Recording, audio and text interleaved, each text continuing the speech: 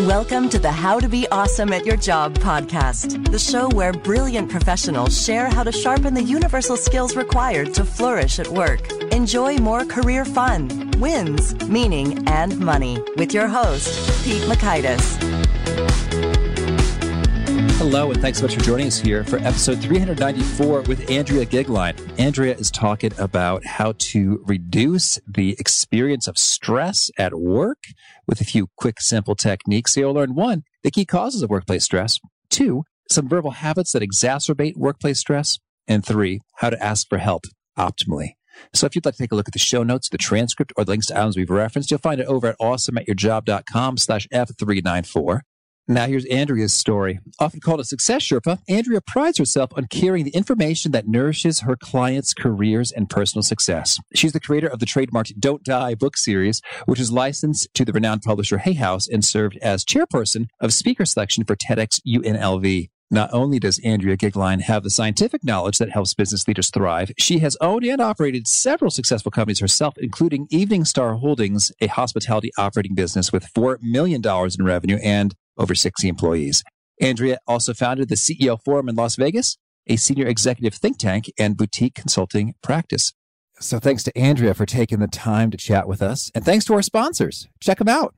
One sponsor to check out is LinkedIn Jobs. Did you know that you can post a job for free at linkedin.com/beawesome? And with a fresh year, perhaps you're like many small business owners looking for some fresh insight and talent to make 2024 extra amazing. Well, LinkedIn Jobs has created tremendous tools to help you find the right professionals for your team faster and free. I love how they make it so easy with their promotion and selection tools. LinkedIn isn't just another job board. No. LinkedIn has a vast network of more than 1 billion professionals, which makes it the best place to hire. Here's some fun facts. 86% of small businesses get a qualified candidate within 24 hours, and small businesses rate LinkedIn Jobs number 1 in delivering quality hires versus leading competitors. You can post your job for free at linkedin.com/beawesome. That's linkedin.com/BEAWESOME, as in you are being awesome, be awesome, to post your job for free. Terms and conditions do apply. Now, here's Andrea. Andrea, thanks so much for joining us here on the How to Be Awesome at Your Job podcast. Thank you. I'm pleased to be here today. Well, I want to hear the story, first of all, about how you were working at a Wall Street brokerage when you were 14 years old. How did that happen, and what was it like for you? Well, how it happened was one of my brothers called to offer him a few-day job during an Easter break. My brother wasn't available, and I said, I can come in.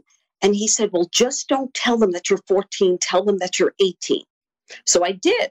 And at the end of the few days, everybody else was let go, but they asked me if I was interested in staying and working the rest of the break, and then offered me a summer job, to which I said yes, except I had to tell them the truth. Mm-hmm. And they said to me, if I could get working papers, they would allow me to do the job, because it was filing for a brokerage firm.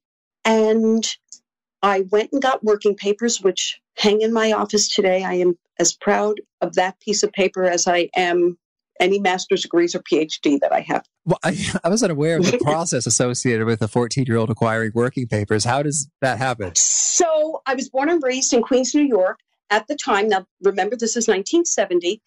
As you went in order to get a Social Security card, they would give you a Social Security card, but for you to actually be employable, you could only work in certain categories. So you couldn't work with dangerous machinery and things of that nature. And filing punch cards at a brokerage firm wasn't in the category of dangerous jobs. Mm-hmm. So I got to do it. Okay. Well, that's cool. Yeah. Yep. Well, and you've been working hard ever since. And liking it. Everyone has their thing that becomes the thing that allows them to propel forward and to overcome various life adversities. For me, it has always been being involved in business or working for a company, working with people, that it has always been my joy. Beautiful. Well, so I also want to talk about some things that may not be as joyful, and that is the stress that shows up at work. So you've done quite a bit of research and writing on this subject. And so I'd love to get your take when it comes to stress. First of all, what are sort of like the top causes, the top culprits to pinpoint that make stress appear? Well, If you ask those in workplaces, they will always give you a name of someone. What's causing stress? There's always a name associated with it.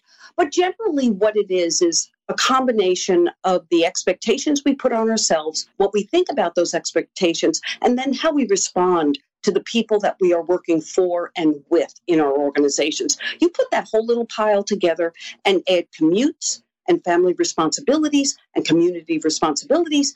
And if you're the owner of the business, the financial burden, whether or not you will have a successful business, but the fact that all of these people who are feeling stress are actually your responsibility to make sure their lives and their financial lives are in order.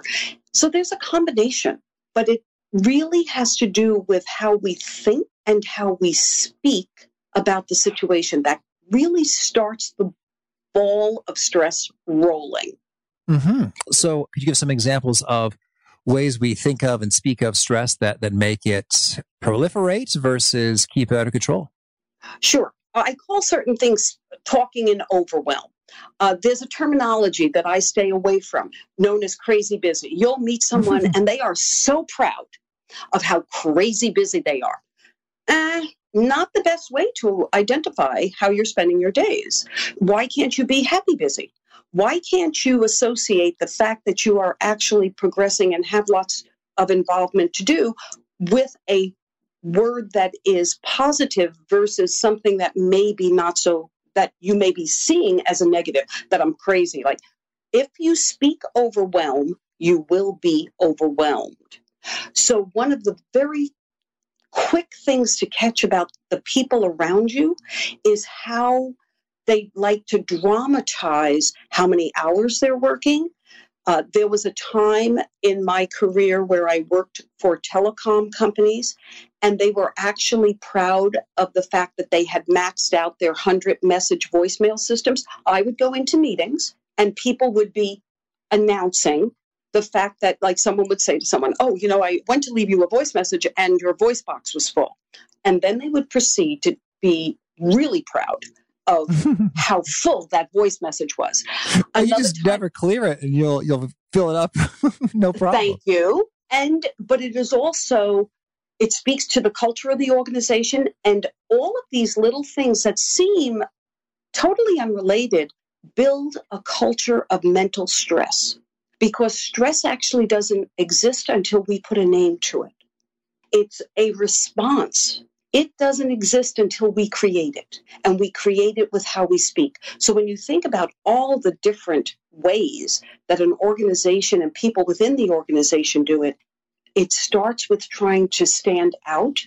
In a construction firm I was once associated with, people were proud of, there was like, I used to call it a game that who made the coffee? They would start saying, well, I was here at 4:30, or I was here at 5 o'clock. And then I would have to put the damn towel and say, did you achieve the goals? Did you meet the customer's needs? Was the project brought in on time? That's what you're actually supposed to be measuring, not who makes the coffee first. Right. And so that's an intriguing view then. So you're saying that stress is not sort of an intrinsic reality. It's like, Correct. I've got a lot of expectations and responsibilities, and I don't know if I have the resources to accomplish them. You're saying that that's not what produces stress, but it's how we respond to that state of affairs. I would clarify that a bit. Those things exist. The things that we mentally speak about as causing us stress do exist. We are asked to do a lot more with a lot less. When you go into an organization, when you are creating a company, it happens across the board. I just heard Elon Musk talk about how when the company within the last year was at a point when no one believed they could make the production of their lower end Tesla, their engineers thought of creating a tent-like system and set up a production line under this huge tent. During that period of time, when the environment has turned against you and you still have a problem to solve, it is real. You are losing sleep. And how you respond to that either allows you to be highly creative or crash and burn. So one piece is language, that you're not crazy busy, you're happy busy, you're thrilled busy, excited busy. So how else do you think and speak about it in a way that will put you in a better place? Okay. One of the things, when things aren't going well, taking the drama out of whatever trauma has occurred within the company. A company that I admire, their product was Chipotle, a fast food restaurant that I have observed, and I've only been an observer of this company in the media for the last few years, because I feel that as a corporation, external things have happened to them. I don't know what the impact of romaine lettuce was on their production, but I know they used romaine lettuce, and that was after a whole series. Well, when they come together in that organization, if the conversation is about how everything and everyone is against them, now I don't know that to be true, but let's just play it out, they're actually not going to get to solve the problem. They have to take the drama of what has occurred out of the conversation so that when they go in the meetings, the frontal lobe kicks in and they can make the clearest conversations. And that becomes very critical. So language keeps touching and correcting, pivoting how you make decisions. And how does one take the drama out? It's a pausing. It's that taking the breath and hearing what you're saying. It really is amazing how many times we will dramatize a situation in order to get attention without even knowing it. How many times have you sat in a meeting and someone arrives late, and instead of quietly sitting down and joining the meeting and contributing at the appropriate moment, the next amount of X minutes is why they're late. It's a discipline to manage that for yourself. And all the things I speak about are disciplines that as an individual, if you contribute them to your workplace, you will not only be reducing stress for yourself, but also for those around you. Because if you are not the person who over-dramatizes, if you are not the person who comes into the meeting and then has to have all the attention put on you, which when you think about it, do I really want to reinforce with everyone and cement in everyone's mind that I was late? Or do I want to quietly sit down and contribute when it is productive? Very good. Okay, so these are the things that I work very much at the individual level. That is the greatest point of control. When everything is out of control in your workplace, the one thing you can still control is how you speak and how you think. Indeed, indeed. All right. Well, we're controlling how you think and how you speak. And you also have some perspective on asking for help and conquering the fear and resistance associated with doing that. When is the best time to ask and how should you do it? I'm going to put that actually ahead of the other two things. I want to put that in intentional relationship building because I work in the area of positive psychology where everything is about PERMA and how do you flourish? How do you actually go from place to place wherever you go and actually be able to flourish no matter what is going on in the external? And one of the components is relationship building. Well, relationship building should actually start long before you need the help on that project that they've crashed and burned on you. And that happens by you paying attention to the people around you. See who actually has a more emotionally mature way of explaining situations. Befriend people who you admire what they contribute to the organization. Enter into the conversations before you need the help, and it is amazing what will happen when you do need the help. And how do you recommend going about doing that befriending in a great way? Okay, so one of the things in the workplace is always to offer help before it's needed. When you hear someone explaining a situation of something they're working on, and if you truly believe you can be a contributor, offer that. Do something that allows the person to know that there is a resource if they want it.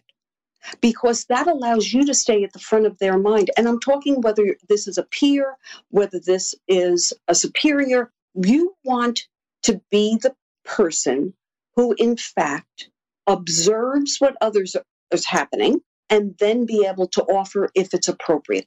And I stress that a lot.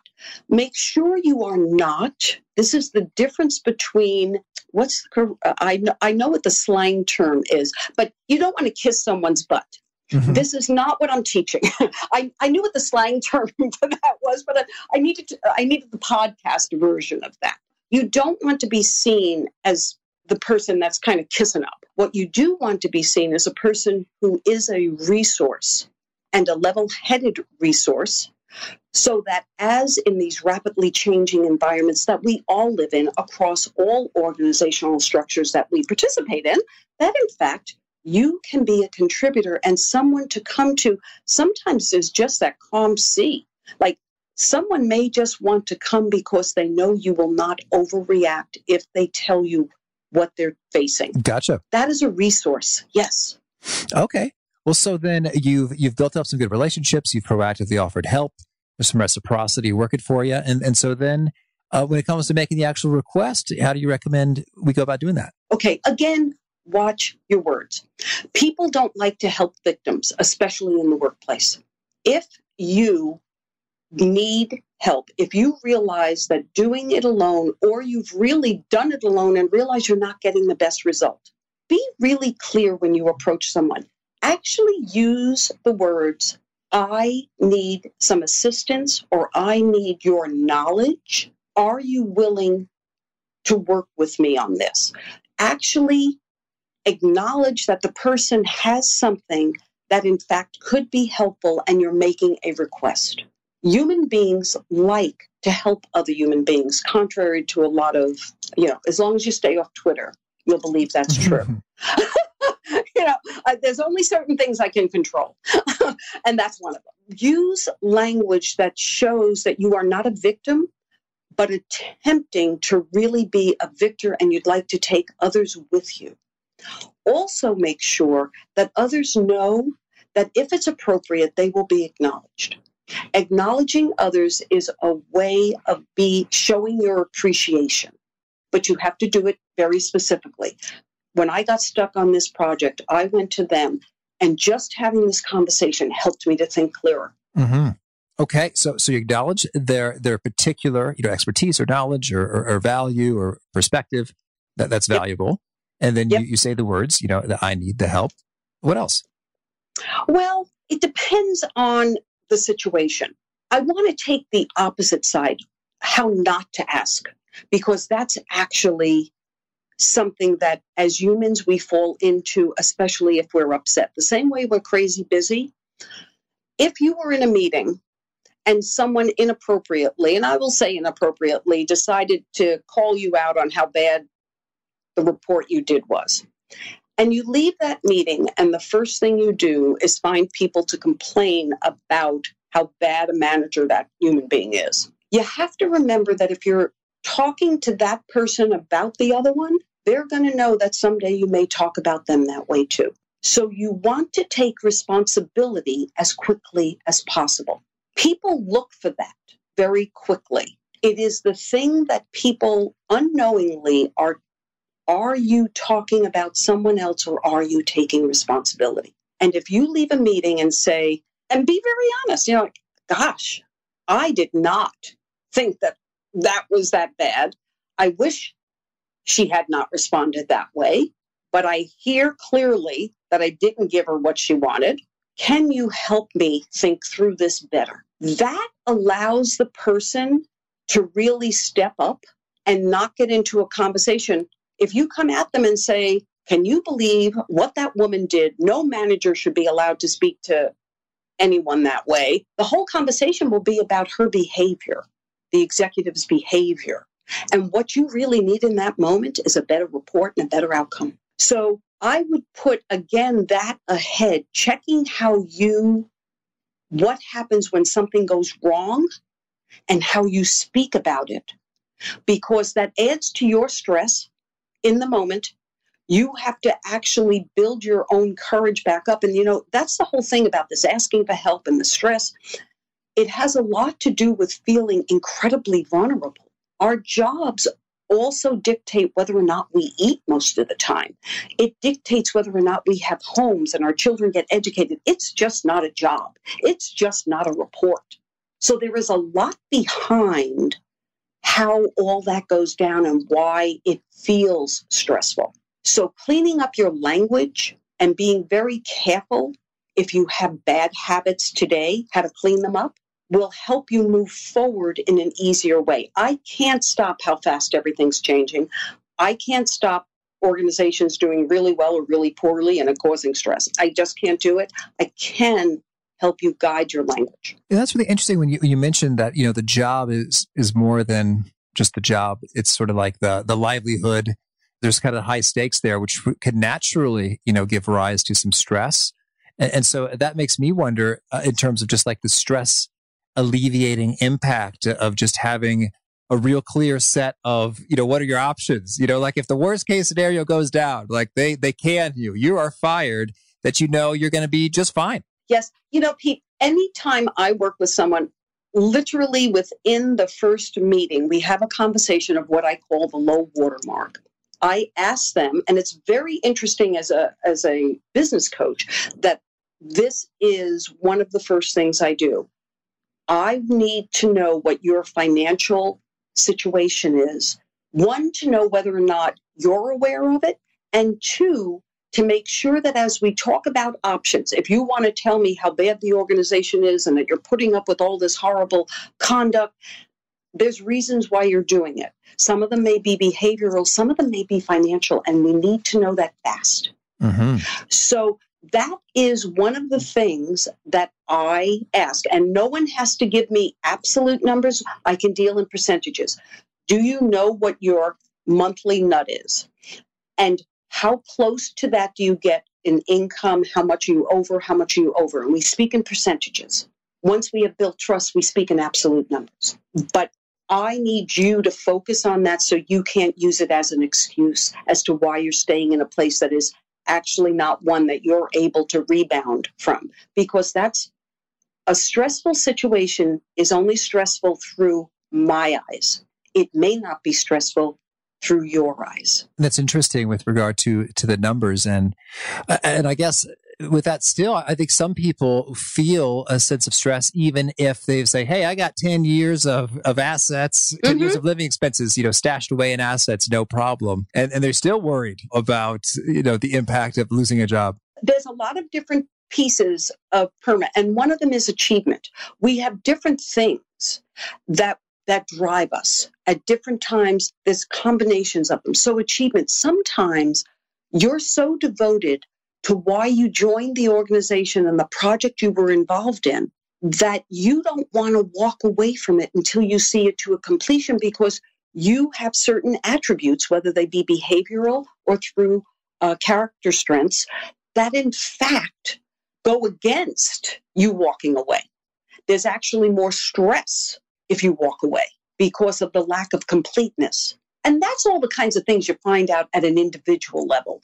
When we talk globally, the things that cause stress within organizations, I would say language. How you speak about the place you are and the people you are with, start your day and end your day. You better make a good decision. Well, tell me, Andrea, anything else you want to make sure to mention before we shift gears and talk about some of your favorite things? Okay, so I would say that's the most important thing. Wake up and know that, in fact, from the first thought you have, words are coming out of your mouth. Put a check on them. And if they are not positive, begin the recrafting process as you're brushing your teeth. It will matter and it will change your day. Beautiful. Well, now could you share with us a favorite quote, something you find inspiring? One of my most favorite quotes in fact, it was so funny that I looked at it because I like to, being trained academically, one of the things that I was always required to do was attribute. You must attribute very clearly where a work comes from. So I'm going to tell you the quote and tell you where it was attributed, but know that there's many. So the quote is this: watch your thoughts, for they become your words. Watch your words, for they become your actions. Watch your actions, for they become your habits. Watch your habits, for they become your character. And watch your character, for it becomes your destiny. What we think, we become. Now, that version I just read was attributed to Margaret Thatcher. In fact, it has been attributed to so many different people. Oh, thank you. And how about a favorite study? Oh, the marshmallow study. It's the one about self-control, because one, I believed I would have failed it if I was one of the children. And two, delaying gratification is so important to success. Absolutely. And how about a favorite book? So many, but the one that I use the most is Return to Love. Oh, thank you. And how about a favorite tool? It's 3 in 1. Reading, writing, and reflection. Every day in every way. If you start that way, everything in your life will be different. And are there particular questions you ask with the reflection? It changes, but one of the fun ones is, if today was to be extraordinary, what would happen? Oh, that is fun. Thank you. And how about a favorite habit? Again, I'm a little anal. Of the reading, writing, and reflection, daily writing is my favorite. And do you write at a particular time of day? Yes, I write every morning. Well, I write for my work, so there's that portion of it. But I write every morning, and I use one of the main things of positive psychology, which is gratitudes. So I start each day listing 5 things from the day before that I was grateful for. And some of them can be negative, such as, I am grateful that I lost that client. It helped me to look at what I need to improve in my work. But I find that using that helps put those things on paper and you put it away. It's one of the reasons why we tell people to write down goals and aspirations, because it stops the mind from wandering, looping back to them. And I use that within the gratitude process, because gratitude is the one human strength that we teach that if you do not have it, you should learn it, because it builds on your resilience to keep moving forward. So things like stress are easier to handle. And is there a particular nugget you share that really seems to connect and resonate with folks? If you believed and truly lived that you had a choice of every thought that you had, your life would be the best it could ever be. And if folks want to learn more and get in touch, where would you point them? I would point them to my website at servingsuccess.com. And that's SCRVINGSUCCESS.com. And there is a whole list of videos. And there is actually the reading, writing, reflection videos are there under the free courses. And I would love to have that be a gift to all of your listeners. Oh, thank you. And do you have a final challenge or call to action for folks seeking to be awesome at their jobs?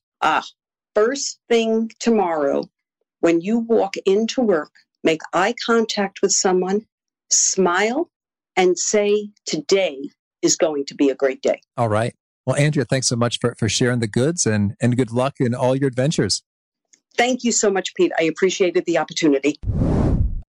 I got a real big kick out of how Andrea was describing how we can add drama and stress to situations unknowingly, even reflexively, just by talking about things the way we tend to talk about them. And I wondered if anyone was listening to this episode and thinking, yeah, but the drama is kind of fun.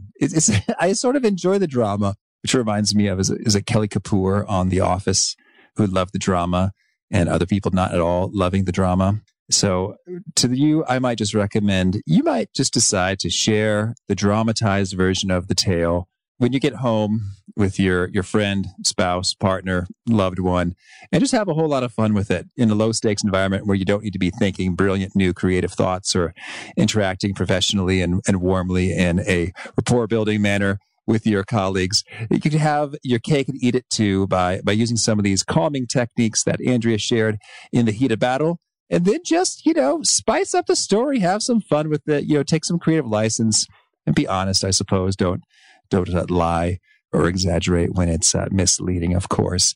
But that way you can have it all. You can have your drama if you're into that sort of thing for the fun and also the brilliance in the moment when you need that. So again, the show notes, the transcript, the links to items we've referenced are over at awesomeatyourjob.com/F394. If you haven't already, hope you'll push subscribe. You hear from our next guest, who also has the initials AG. It is Andrew Giant. He is the founder CEO of Wyzant, which is an online tutoring platform. He's talking about how to learn skills well and rapidly, best practices. Hope to catch you there. Peace. Thanks for listening. To get the most out of the show, we recommend 2 key things. First, check out the extra resources at awesomeatyourjob.com. You can find this episode's transcript and links, as well as the perfect episode for your situation. You can search the full text transcripts of hundreds of episodes or explore episodes tagged by topic and competency covered. Second, subscribe to the podcast and get future episodes automatically. You can subscribe by telling Siri and several other smartphones and speakers, subscribe to the How to Be Awesome at Your Job podcast, or by tapping subscribe in your podcast player of choice. If you'd like some extra help figuring out podcasts and how subscriptions work, visit awesomeatyourjob.com/subscribe for guidance. Hope to catch you on the next episode of How to Be Awesome at Your Job.